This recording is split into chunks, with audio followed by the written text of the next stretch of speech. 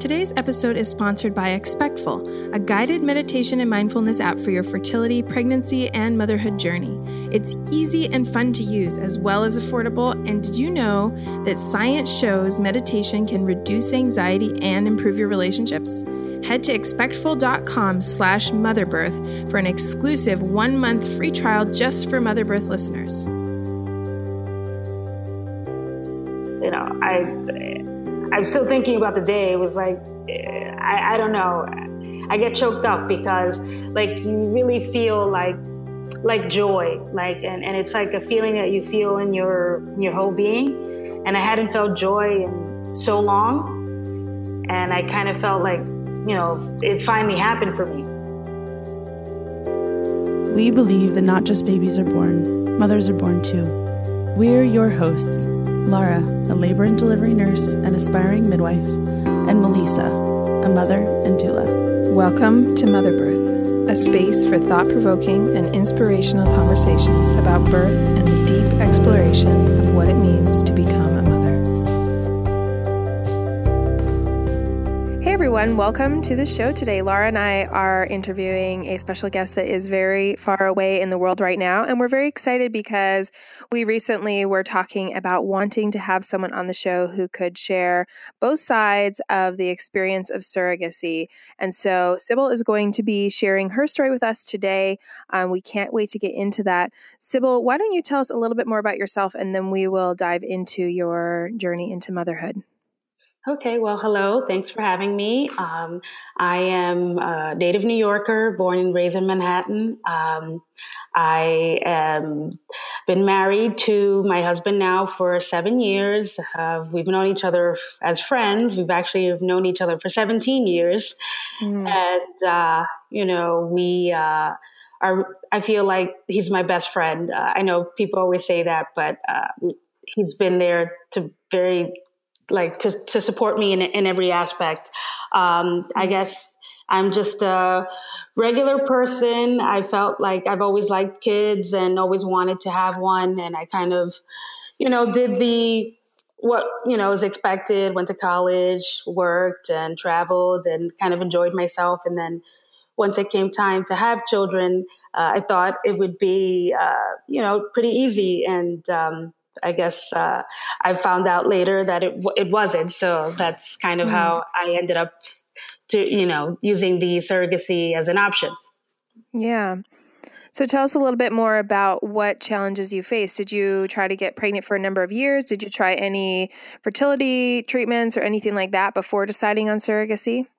Yeah. So I guess I would call myself it's a rare situation. So I had gotten pregnant naturally and had a miscarriage. And after the miscarriage, which is, you know, pretty common, however, I ended up developing antibodies in my uterus, which is not something that was discovered until 2015. So, you know, I had a natural miscarriage. And then, you know, like, we were, you know, doing the regular route, going to the GYN. Sorry to interrupt, Sybil. How old were you at this time? So when we were like starting, let's say 30, 35. Okay. So, you know, I had a natural miscarriage, and so, you know, I had the miscarriage, and the GYN said, okay, well, we'll test the fetus and see if there's any issues. And the first thing they always assume is something genetic. So they tested the fetus, and everything was normal. So at that point, they were like, well, you know, you're 35. Why don't you try IVF? So I, you know, went to IVF clinic, and, you know, we started on that process. And we did all the tests that you could, you know, possibly think of, and everything came out negative. We didn't have any genetic disorders. I had large, you know, egg reserve. My husband as well. We were both seemingly healthy on paper, and everything was fine. So after, you know, when I did my first egg retrieval, they took out 35 eggs, and which is, you know, a fairly good amount. and 19 had fertilized. And, we were thinking, okay, well, everything is fine. We'll get pregnant. And so out of those 19, initially they said, we did like all the testing, PGD and everything. And they said, well, you have 5 really good embryos. And we said, why don't we just, implant 2? So I implanted 2, and I ended up getting pregnant, with both. And then they split. So we had triplets. And, everything was going fine. As with my natural pregnancy, I also had a heartbeat. Everything was fine up to the 9th week. And then at the 9th week with the triplets, heartbeat, everything was fine. And then all of a sudden I go in and there was, no heartbeat. So at that point they said, they had given me Cytotec, and basically for it to pass. And unfortunately, it didn't all pass, and I ended up having to have a hysteroscopy. So I thought, okay, well, this happened. We have all these other embryos. We can try again. And because, as they said, all my embryos were healthy. I was, I had every test that you could think of. My anatomy was in good shape. Everything was fine. So I was like, okay, we'll try the next one. And then we ended up, this time, just to be more cautious, I implanted 1 embryo. And unfortunately, for the next one, it was an ectopic pregnancy, which, can happen during IVF. So, that ended up damaging slightly one of my tubes, but I had laparoscopic surgery, and, they fixed everything and everything was fine. I waited a little while. Obviously there's a grieving process, and I waited, a few months, but they were like, okay, well, why don't we just get right back to it and we'll try again. And at that point I had 2 left. So I thought, and so I implanted another one. And basically, to make a long story short, I kept losing all my pregnancies at 9 weeks. And it was at that point that they said, okay, well, we're going to test you for like everything. So they started testing me for blood disorders and everything ended up coming up negative. So at that point they said, well, we've done everything within the scope of what like reproductive endocrinologists do. We're going to send you to a reproductive immunologist.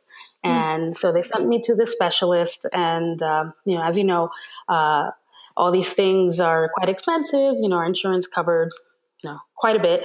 But then, after you do repeat, implantations, transfers and things like that, the cost was staggering. And we, were kind of debating if we still wanted to do this. We had also wanted to, expand our family through adoption. And during the whole process, we became foster parents. And we fostered some kids, and which is, a beautiful experience. But, I always thought that I was going to have my, a biological child, and then eventually we would adopt. So I started to think, well, maybe it might be the other way around. But anyway, so, we still had the hopes of trying to have our own. Interestingly enough, we thought that we had the 5. 6 months after we had, done the last transfer, I had lost that pregnancy. They ended up telling me that they made a mistake, and then there was another embryo. Wow. And and which was, obviously a blessing. But unfortunately, so, once I went to the immunologist, at that point, it was, 2015 at that point, and we had already been, on this journey for some time. And he had said, well, we just discovered this. It's a rare thing that people can have miscarriages, and then their uteruses will produce antibodies within the uterus, which is something like before they would say like 1% of miscarriages, like they never knew what it was. And they said, well, this is kind of like what that 1% is. So basically the body rejects, every embryo, but it acts like a blood disorder. So there's like no cure, for it. It has nothing to do with genetics. It's just something kind of like a fluke, unfortunately. Mm-hmm. And there's no cure and no FDA protocol or anything to treat it. So because it acts like a blood disorder, they tried to treat it like a blood disorder.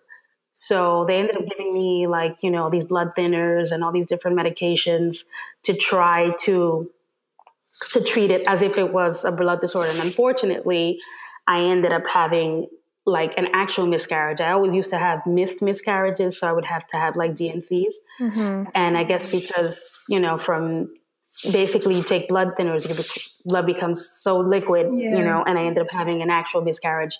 I guess the way that the antibodies work, what they do is rob the embryo of oxygen.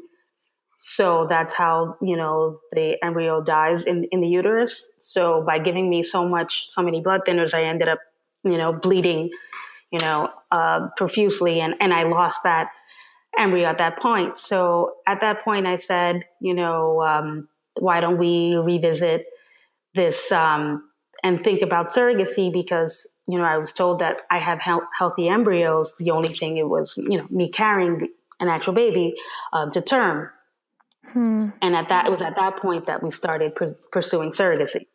So it sounds like these doctors, the immunologists, they're really kind of shooting in the dark. They don't really know yet how to address this situation. And how are you feeling? Are you feeling, at this point, you've experienced multiple losses, all of these different sort of, invasive medical procedures. And now you've got this diagnosis of something that is, unheard of up until this point. Or how are you feeling? Like a guinea pig? How are you feeling?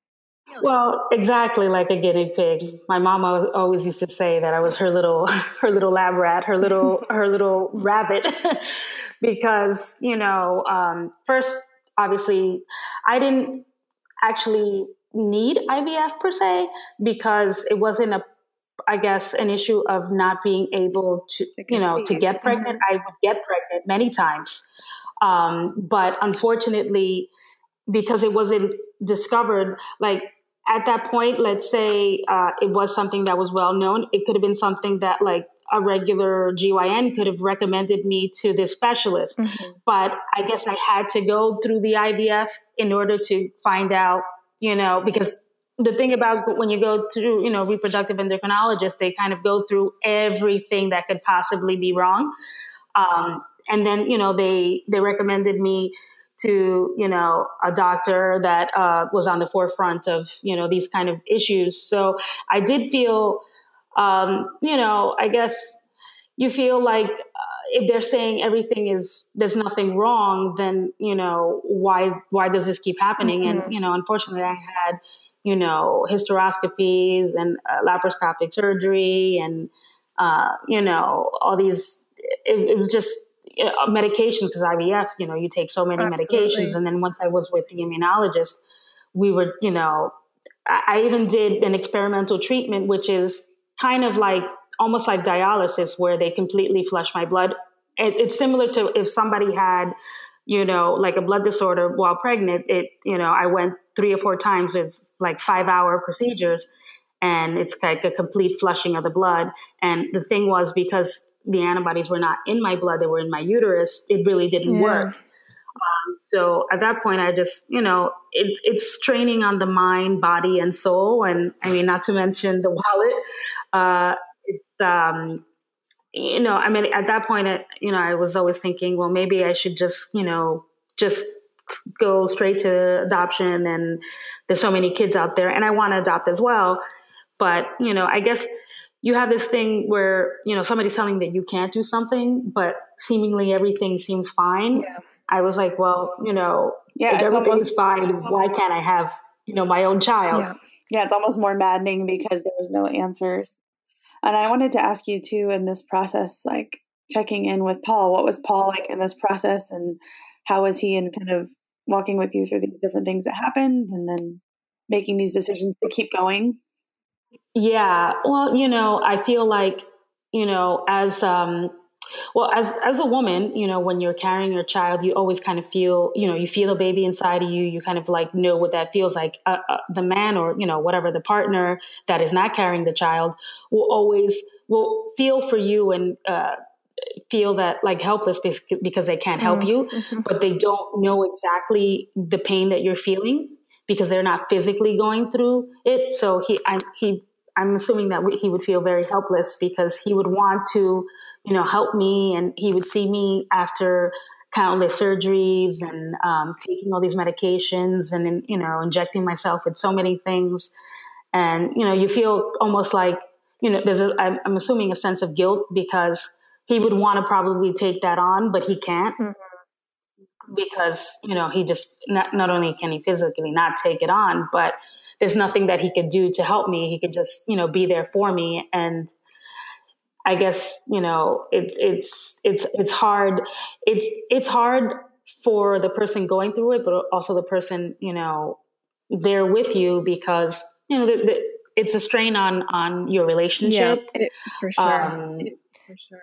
Yeah, we've had so many people share with us about how incredibly difficult their fertility journeys have been on their relationship. Yeah, you start to question, like, should we have even bothered to do this? Because, there's the medical aspect, the surgical aspect. It's not, having a child seemingly on paper should be fun, but there's no fun. It's very clinical. And then, you can't like really do anything. You have to like tailor your life around like appointments and treatments and, not even, you can't even have a glass of wine or anything like that.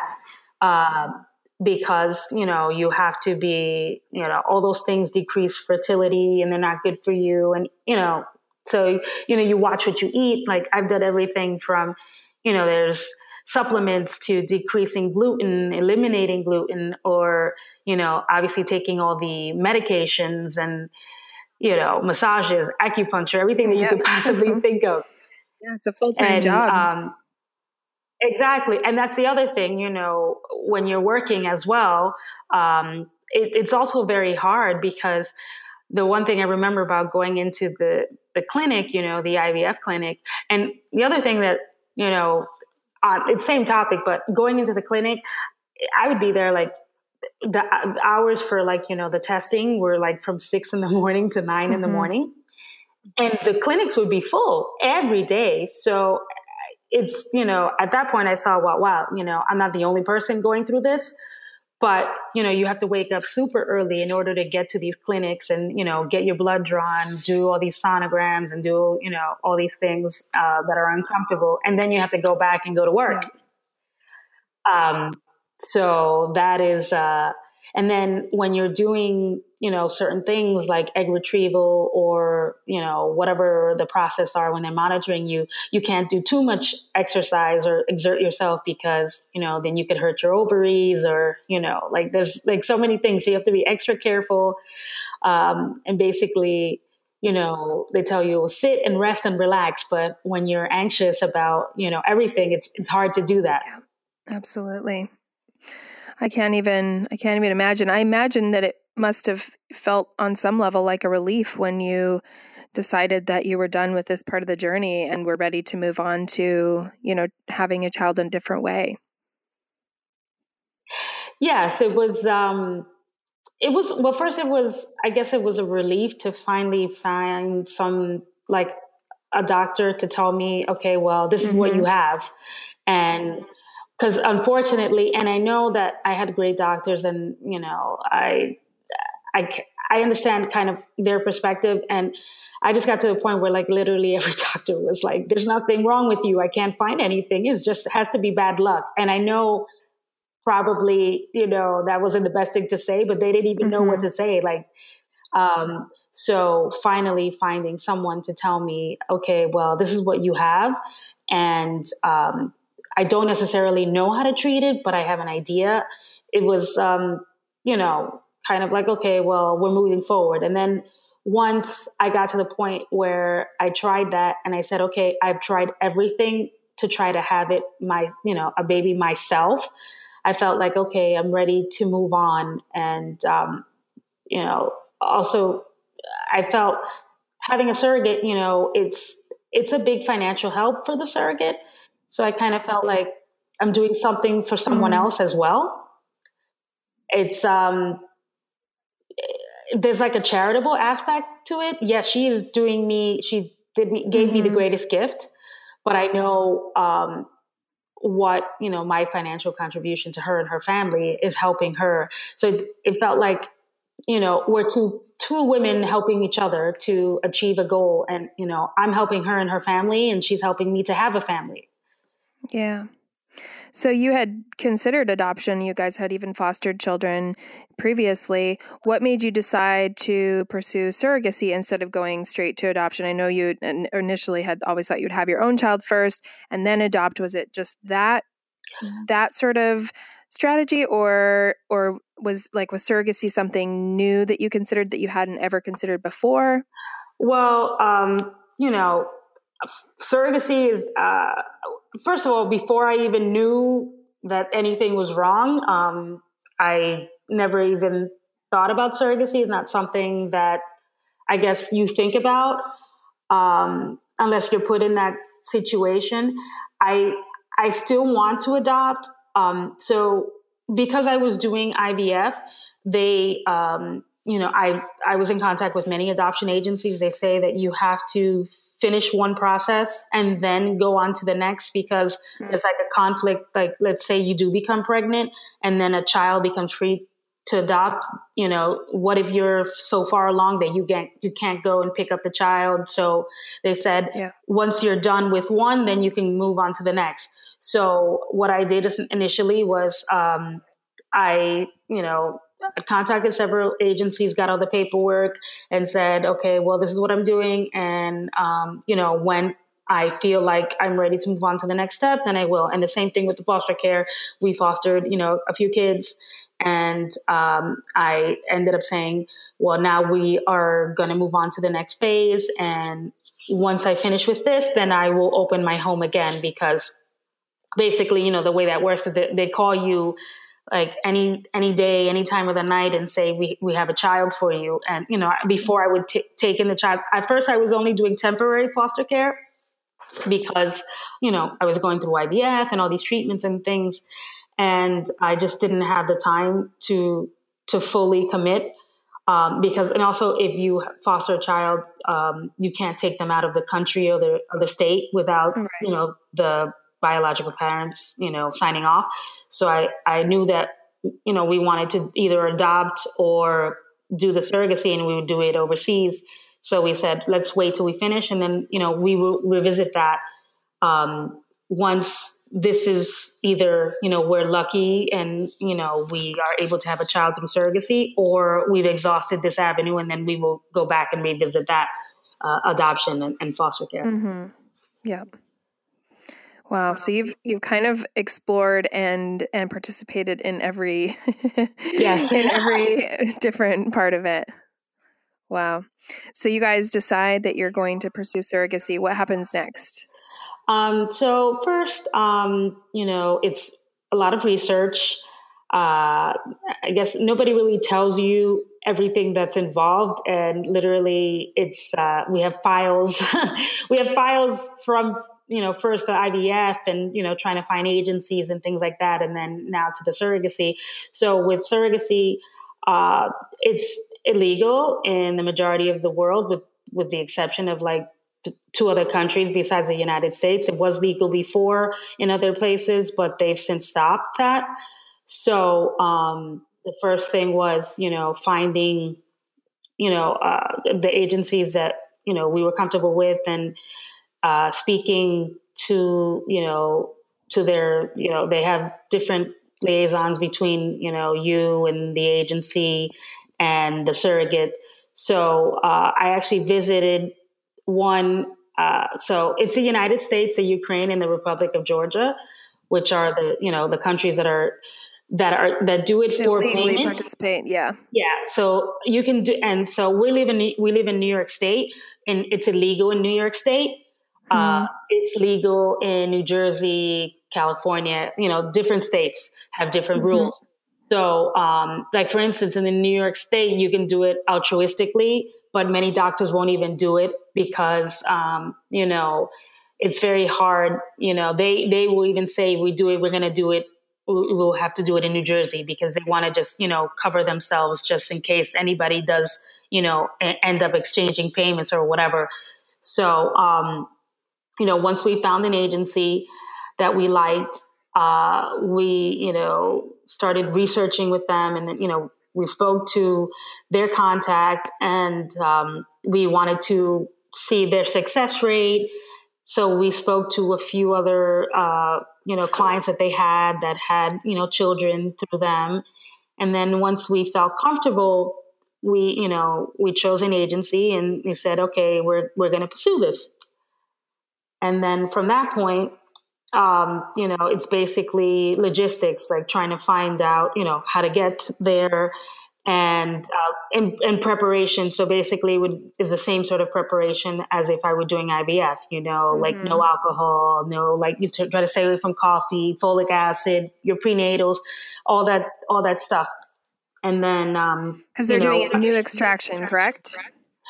Yeah. So I basically, came, 9 months ago to the Republic of Georgia, and, we arrived, and they, you do 3 weeks prep, which is, progesterone and the hormones and all that stuff. And, they did the egg retrieval, and then, we did genetic testing. Obviously we wanted, we came this far, so we wanted to make sure.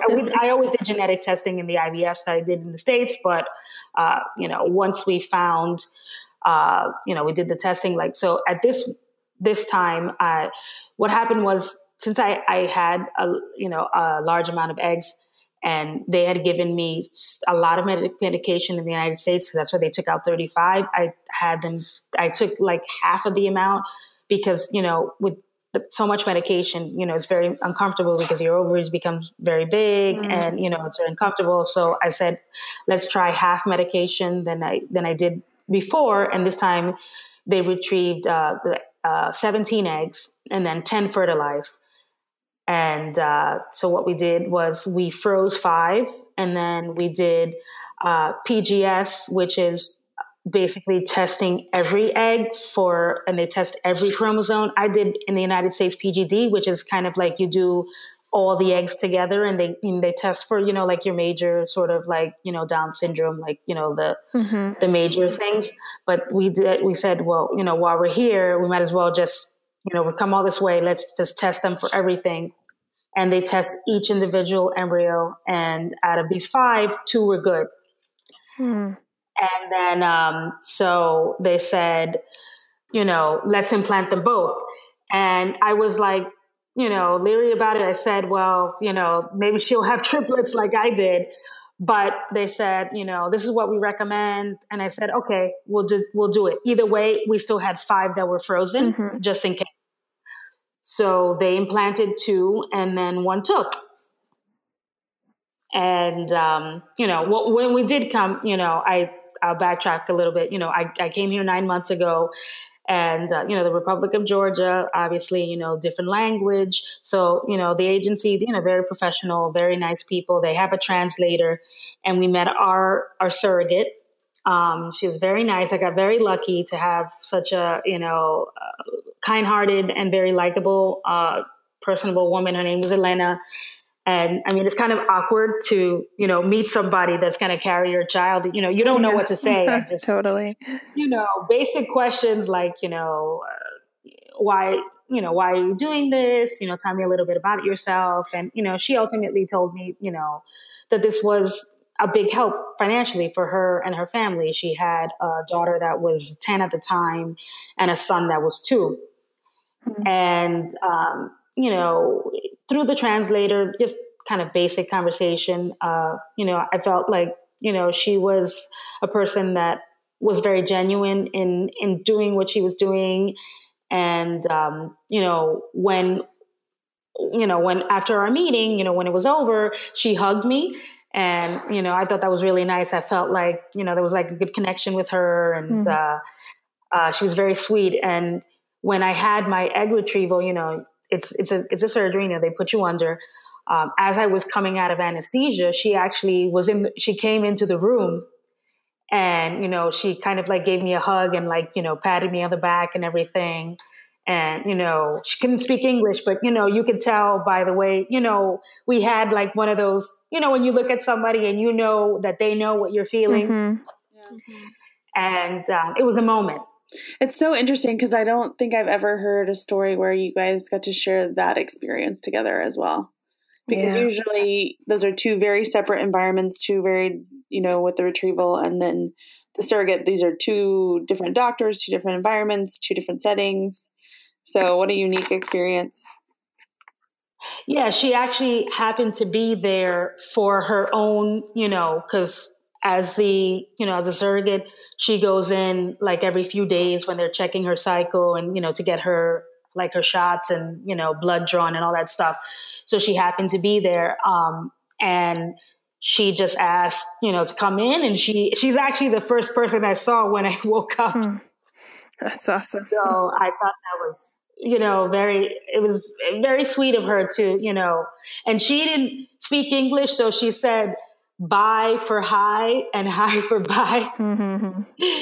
And, in attempting, to speak to me. And I thought that was very sweet. And, throughout the whole process, we would get, so when they extracted, they did the egg retrieval, and then they finally fertilized, the eggs, and we had the embryos. They showed us a picture of the embryos, and then so from the very first sonogram, we got like a picture and a video, and we would send messages through. So we had like an agent for sort of the medical aspect, and then an agent that was kind of dealt with like financials and logistics. So like the medical contact would send us videos, and we would send videos and messages, to the surrogate and, to the staff.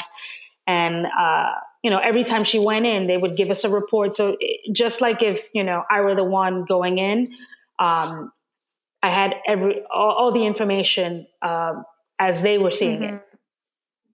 Yeah.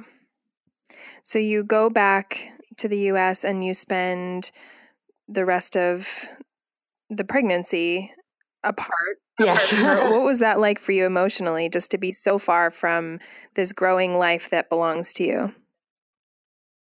Well, I guess, the most, the thing that I think is the hardest is, giving up control to somebody else. Mm-hmm.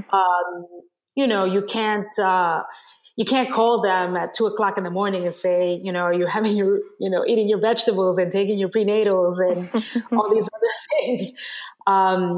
It was hard. I would want to send messages to, the coordinator, like every day, and say, hey, what is she doing? How's she doing? And I would wait, because they would send me a message kind of like, because she was going like every week in the beginning. So I would wait, and like every 2 to 3 days, and I would literally count the days and say, okay, it's been 2-3 days. Let me just say, hey, how is she doing? Just tell her that we're thinking of her, and, we're praying for her.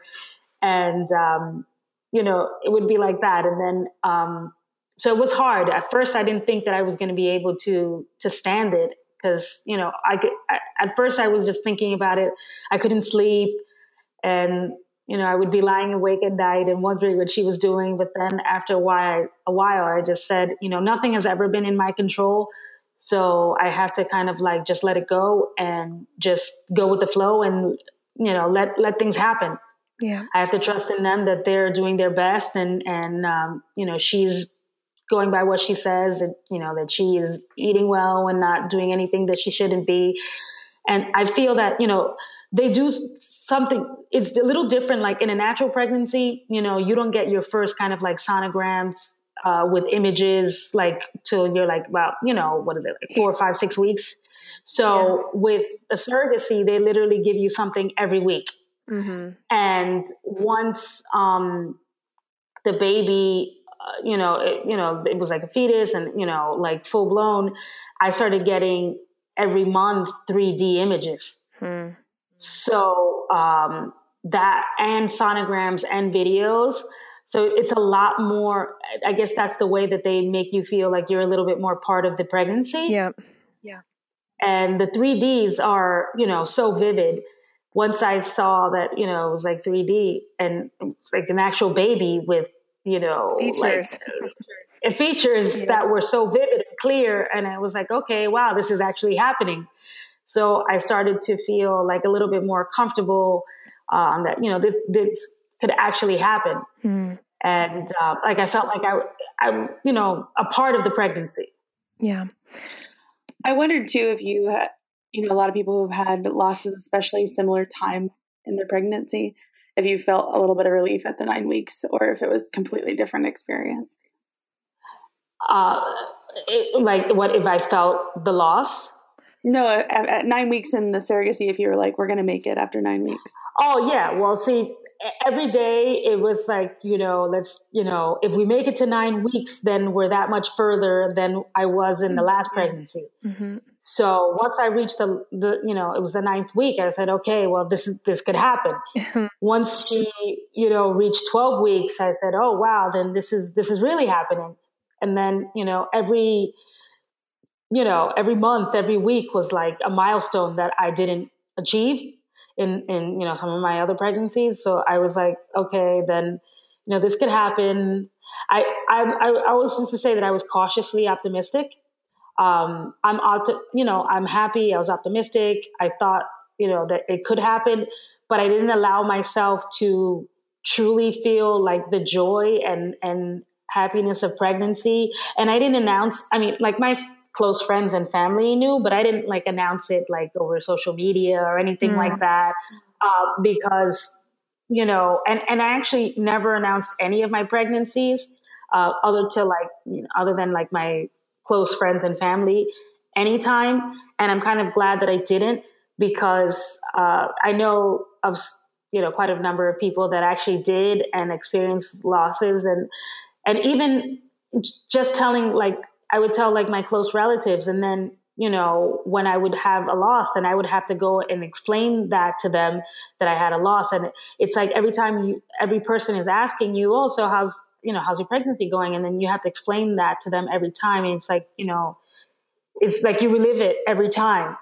So I felt it was a little easier just to, not say anything until the very end. And we literally didn't announce it like till once I had the baby in my arms. I posted something on Facebook. Yeah.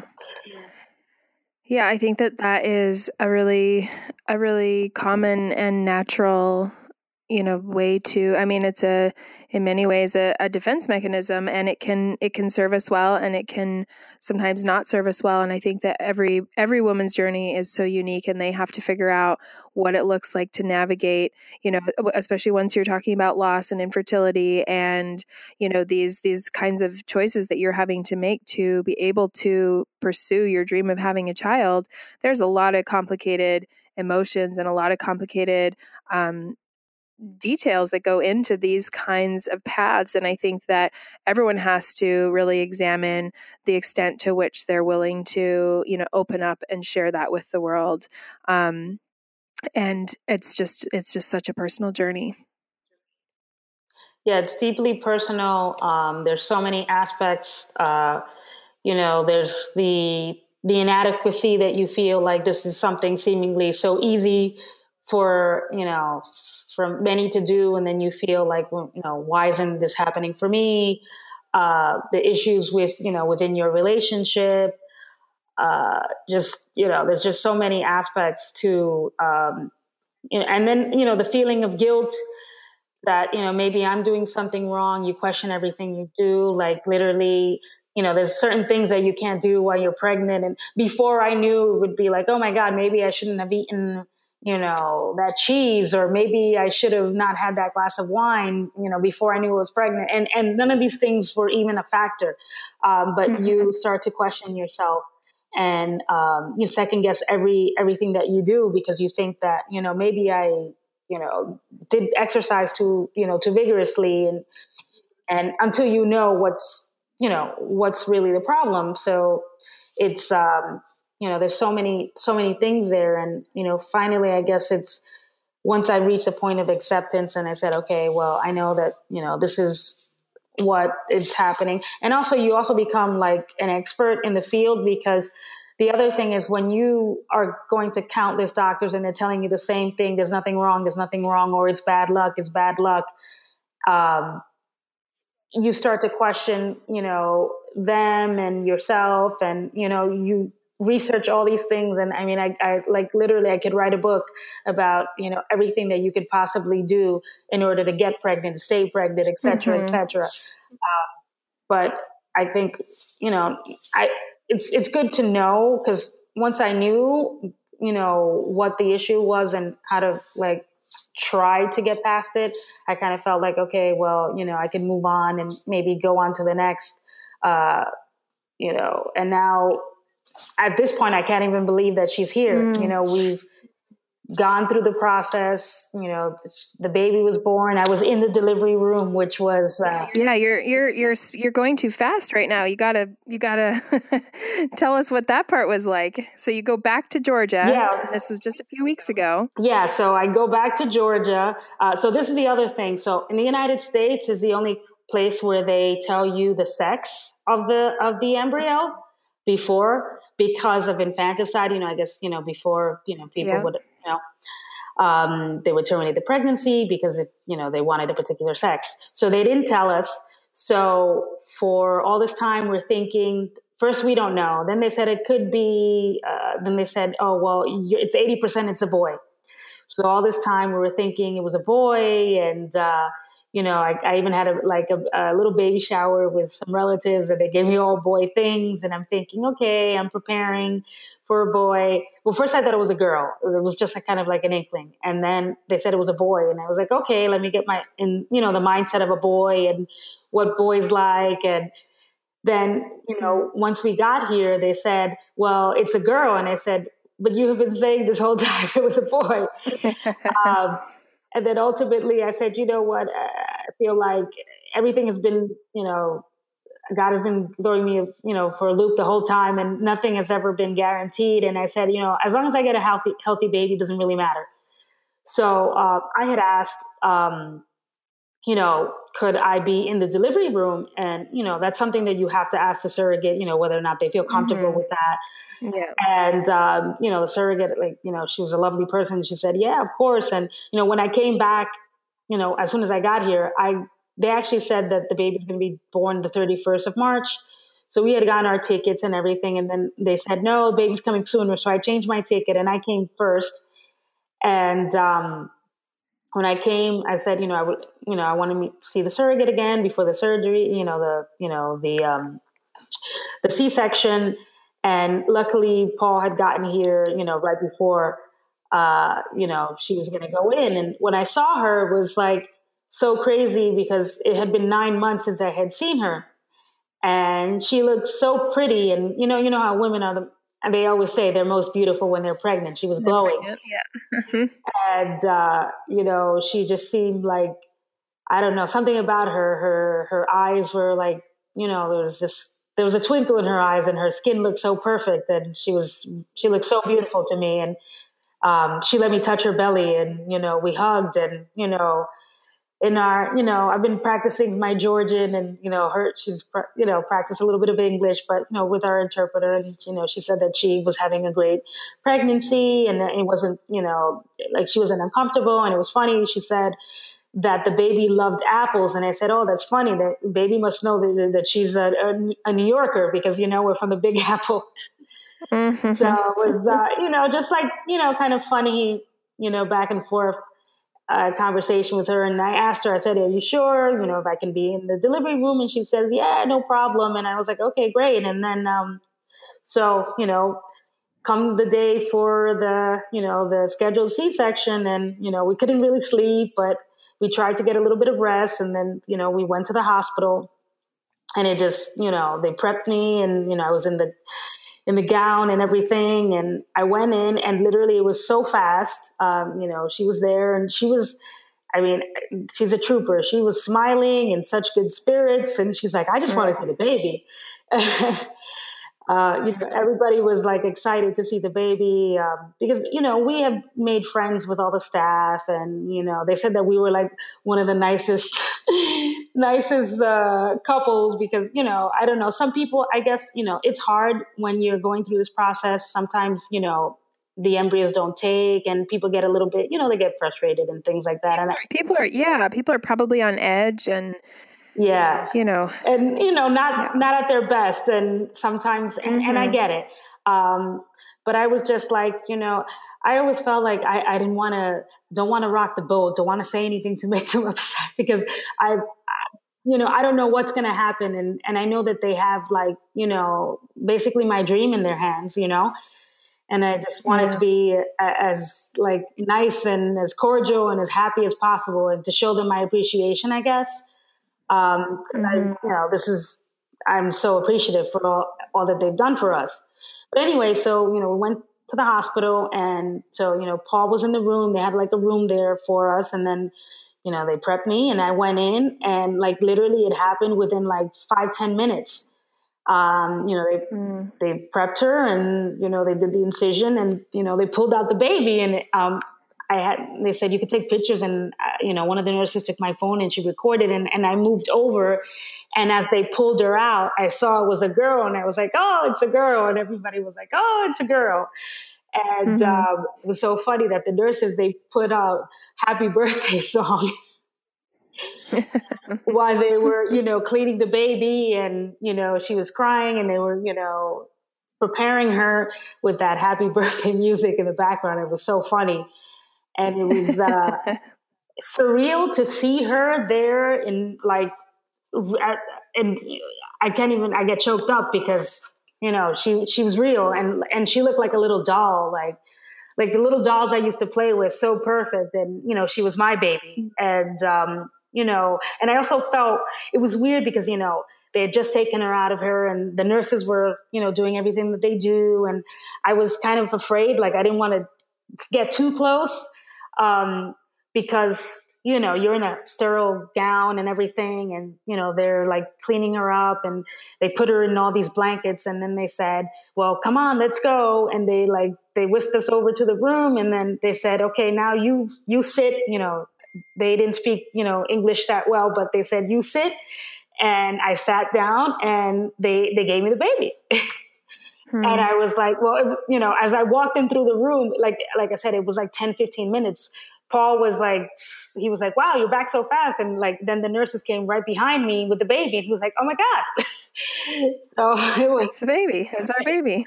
Exactly. And they sat us, there's like a bed there, and I sat down, and I had, I wore one of those kind of like, what do you call those?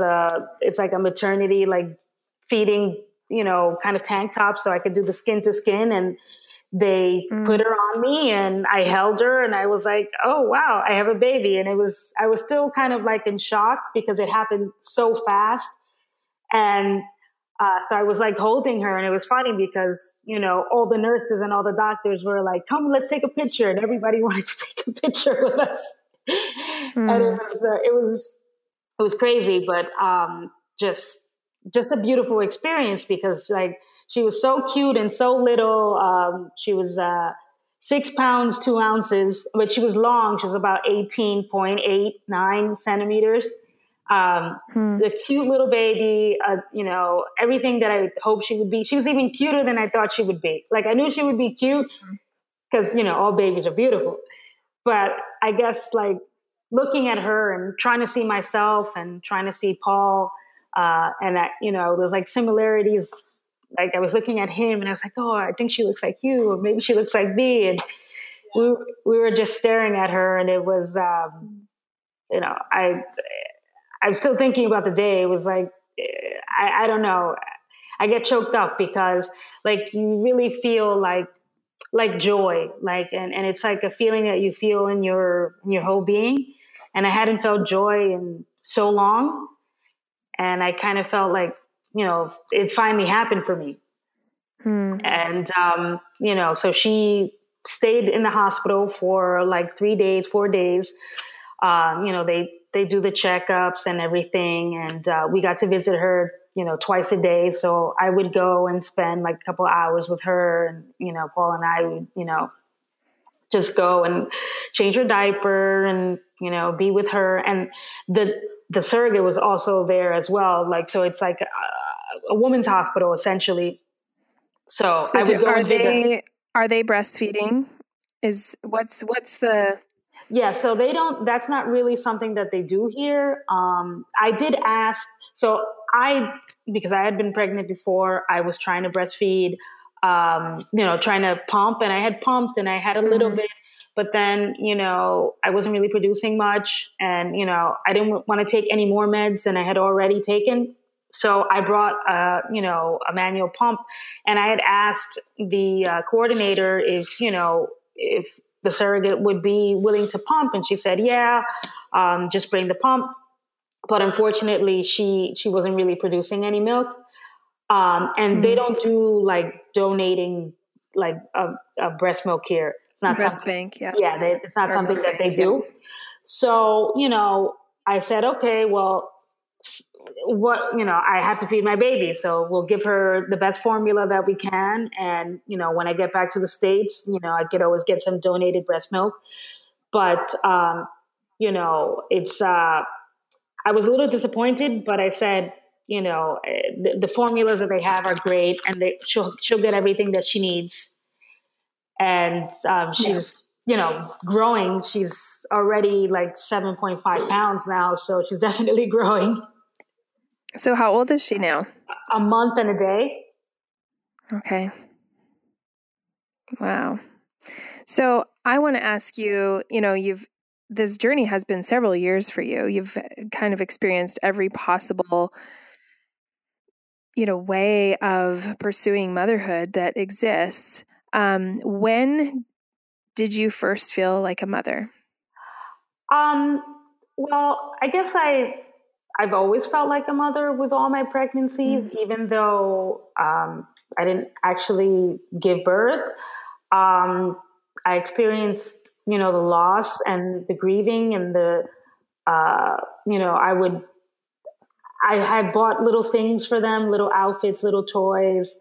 I didn't prepare a full nursery, but I would buy little things for them in the hopes of, having, being able to carry to term. So every time I was pregnant, I felt like a mother. I felt like, I have a life inside of me that's growing, and this is something that is part of me and, part of my husband. And, so, we would buy flowers for them, and we had a special place that we would go to. So I guess, at my first pregnancy, I felt like a mother. Because I had hopes for them and dreams for them. And in my mind, even though, they weren't born, in my mind, I feel like maybe wherever they are, heaven or, what be it, that they are living their best life in whatever realm that is, and that they're happy and that they're with me and they're angels. And, we have a special place that we would always go to. And it's a, place by the beach, and, we go and we talk to them and, write poems. And I got like jewelry and nameplates and, little keepsakes with their names. And so I remember them, and they're always with me. So I guess, just that's a life. So I always felt like as soon as I became pregnant that I already was a mother. And you could be a mother in different ways. You could be a mother to an angel. Mother to, a child that you've had. So I guess, now it's just, I'm a mother in a different way to like a baby that I could physically see. But I feel like I've been a mother to an angel, to many angels at this point. Yeah. Yeah. That's that makes me emotional, and it's really beautiful to hear you talk about it that way, because I think that, that's something you allowed for yourself. Not everyone allows themselves to feel that connection to the babies that we've lost, and it is a real gift to be able to do that, and to be able to like you said, they're with you, they're part of you, they still belong to you, just in a different way. What's your daughter's name? So it's funny. I like the name Chloe, and my husband did, which is so funny. One time we were talking about names, and I said, I like Chloe. He was like, oh, I like that name too. So her name is Chloe, which means blooming flower in Greek. And we named her Georgina in honor of Georgia. Mm. And, Georgia is named after St. George, and George means to harvest.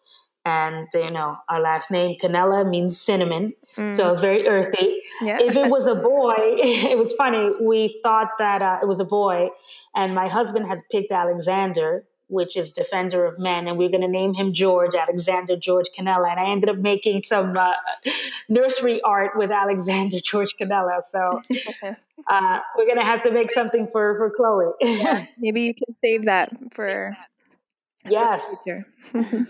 Yeah, you never know. You never know.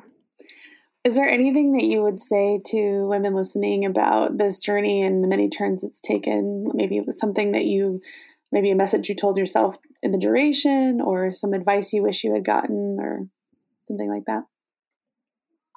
Well, I guess what I would say is that don't get discouraged, because there's always a way to get, your achieved goal, whether it be like through surrogacy, through IVF, through adoption, to foster care. Like, you can have a family some way, and if you're just hopeful.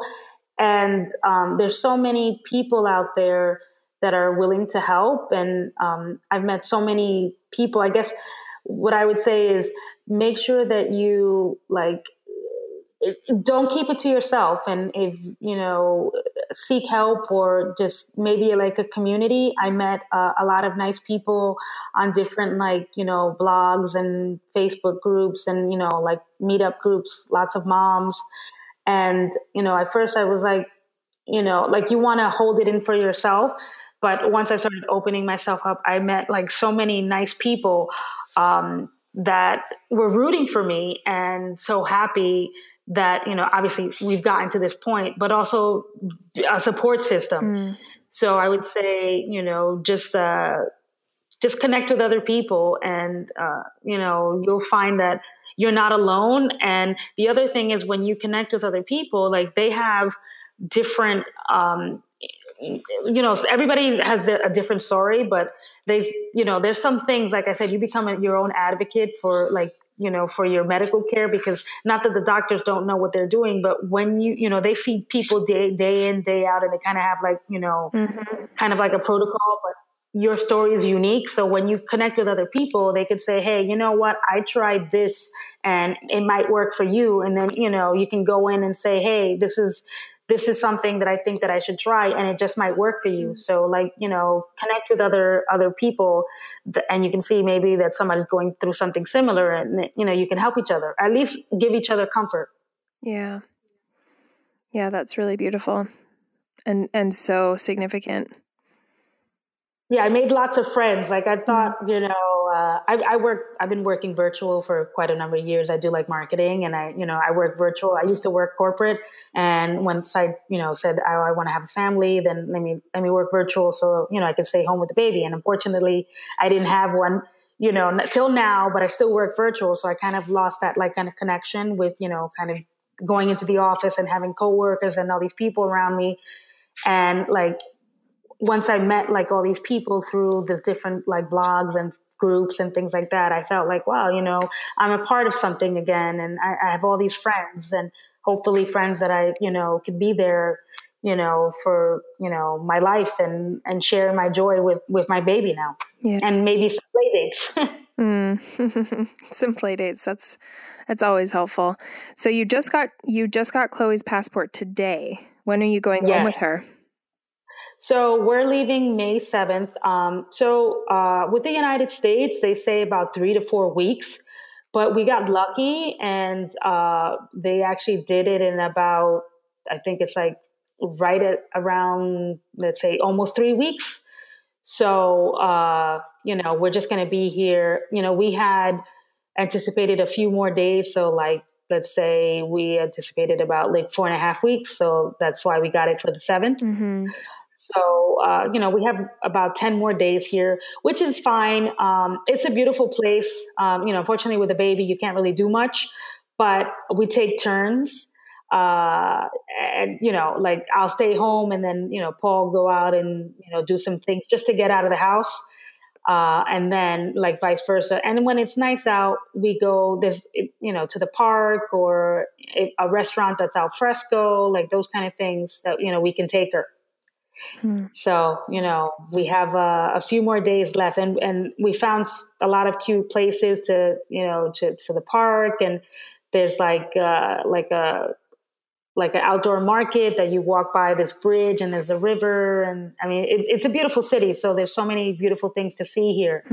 So we're trying to enjoy it as much as we can, and picking up little trinkets and little things along the way to share with her when she gets older.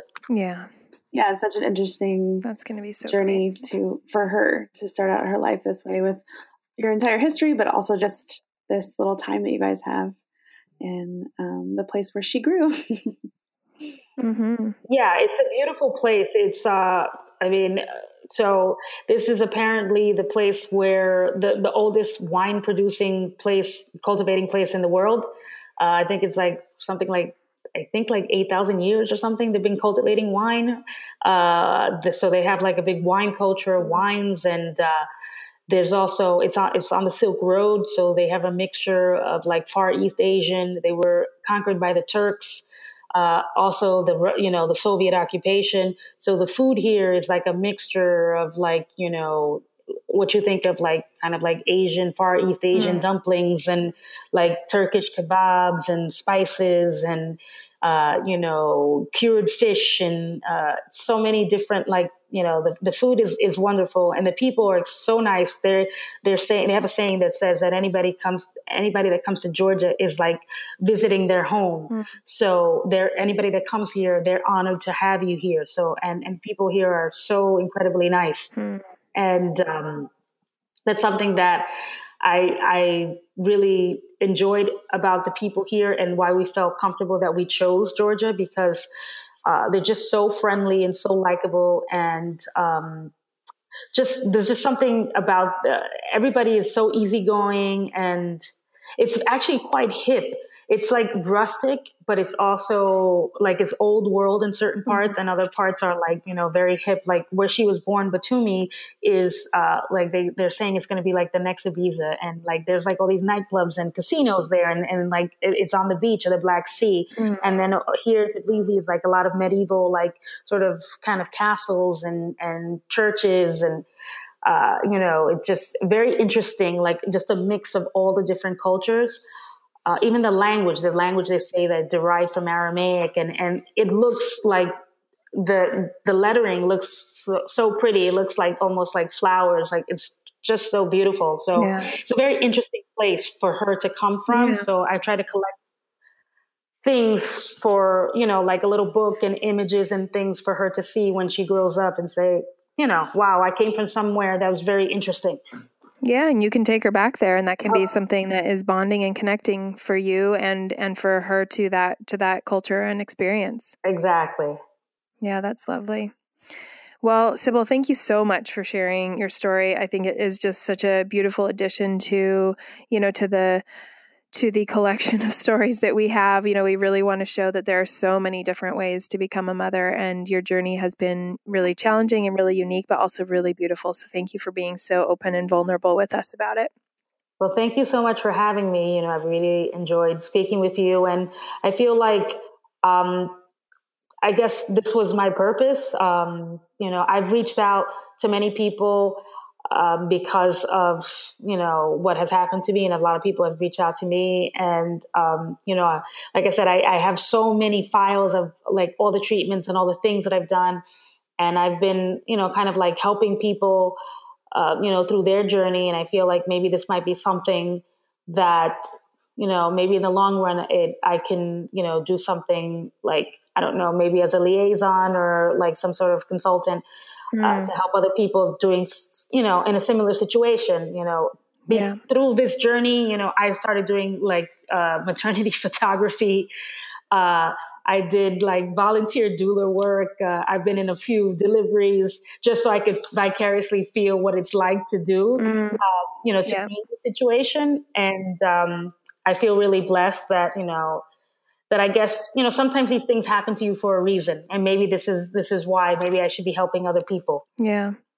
Well, that's a beautiful way to really integrate your experience. I love that. All right. Thank you so much, Sybil.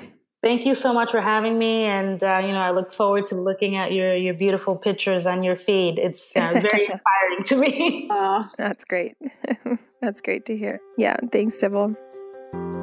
Thanks for listening to Mother Birth Today. If you want to be a bigger part of our community, you can follow us on Instagram at motherbirth.co or connect with us on Facebook, where we have all kinds of behind-the-scenes stuff going on. Also, don't forget to subscribe to the show and rate us in iTunes, which allows other people to find us and helps the show to grow. I think it goes without saying, but Mother Birth is a personal podcast created by Laura and Melissa. It's intended as general information. It doesn't constitute or substitute medical advice of any kind. You should always consult with your primary care provider with respect to your medical care if you're pregnant, planning on becoming pregnant, or in the postpartum period.